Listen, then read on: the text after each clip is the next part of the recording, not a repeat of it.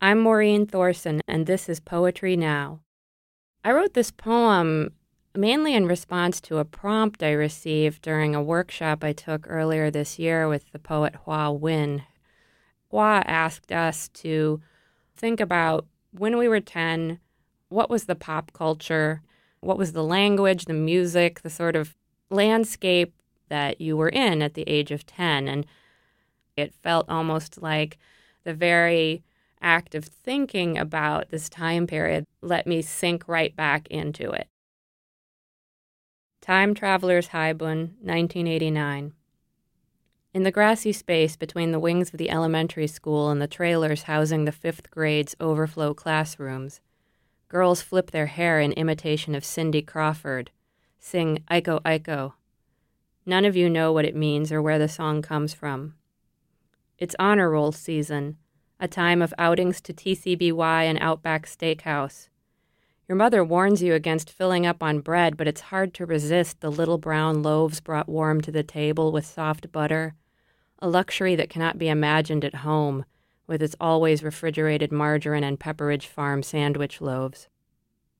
Everyone knows what's popular, but nobody knows how to act. At 10, you lack any context.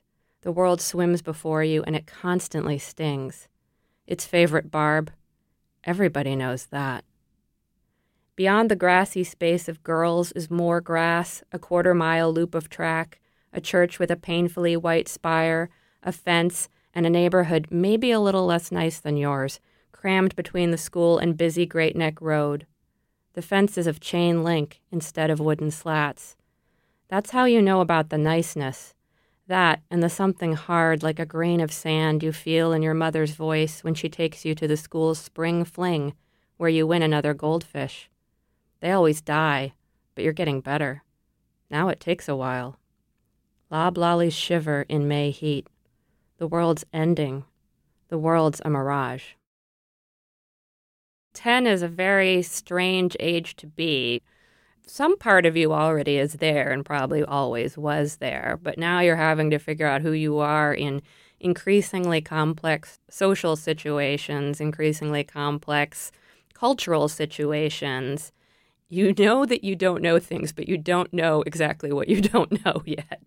It seemed suddenly to become very important to be able to make these value judgments and to accurately make them. Is that a show that I should like, or is that a show I should say I never watch? Everyone knows what's popular, but nobody knows how to act. At 10, you lack any context. The world swims before you, and it constantly stings.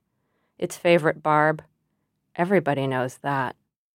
The title is Time Traveler's Haibun, 1989, and a haibun is a Japanese hybrid sort of form. It's a prose piece with a haiku at the end. Loblollies shiver in May heat. The world's ending. The world's a mirage. That life that I led at the age of 10 is gone. It's not there anymore. So that world did end, but to what extent was the world as I perceived it even really there to begin with? I don't know. In some ways, it really was a mirage. That was Maureen Thorson and her poem, Time Traveler's Haibun, 1989. I'm Katie Clarkson, and this is Poetry Now, a production of the Poetry Foundation. For more about this series, go to poetryfoundation.org/poetrynow.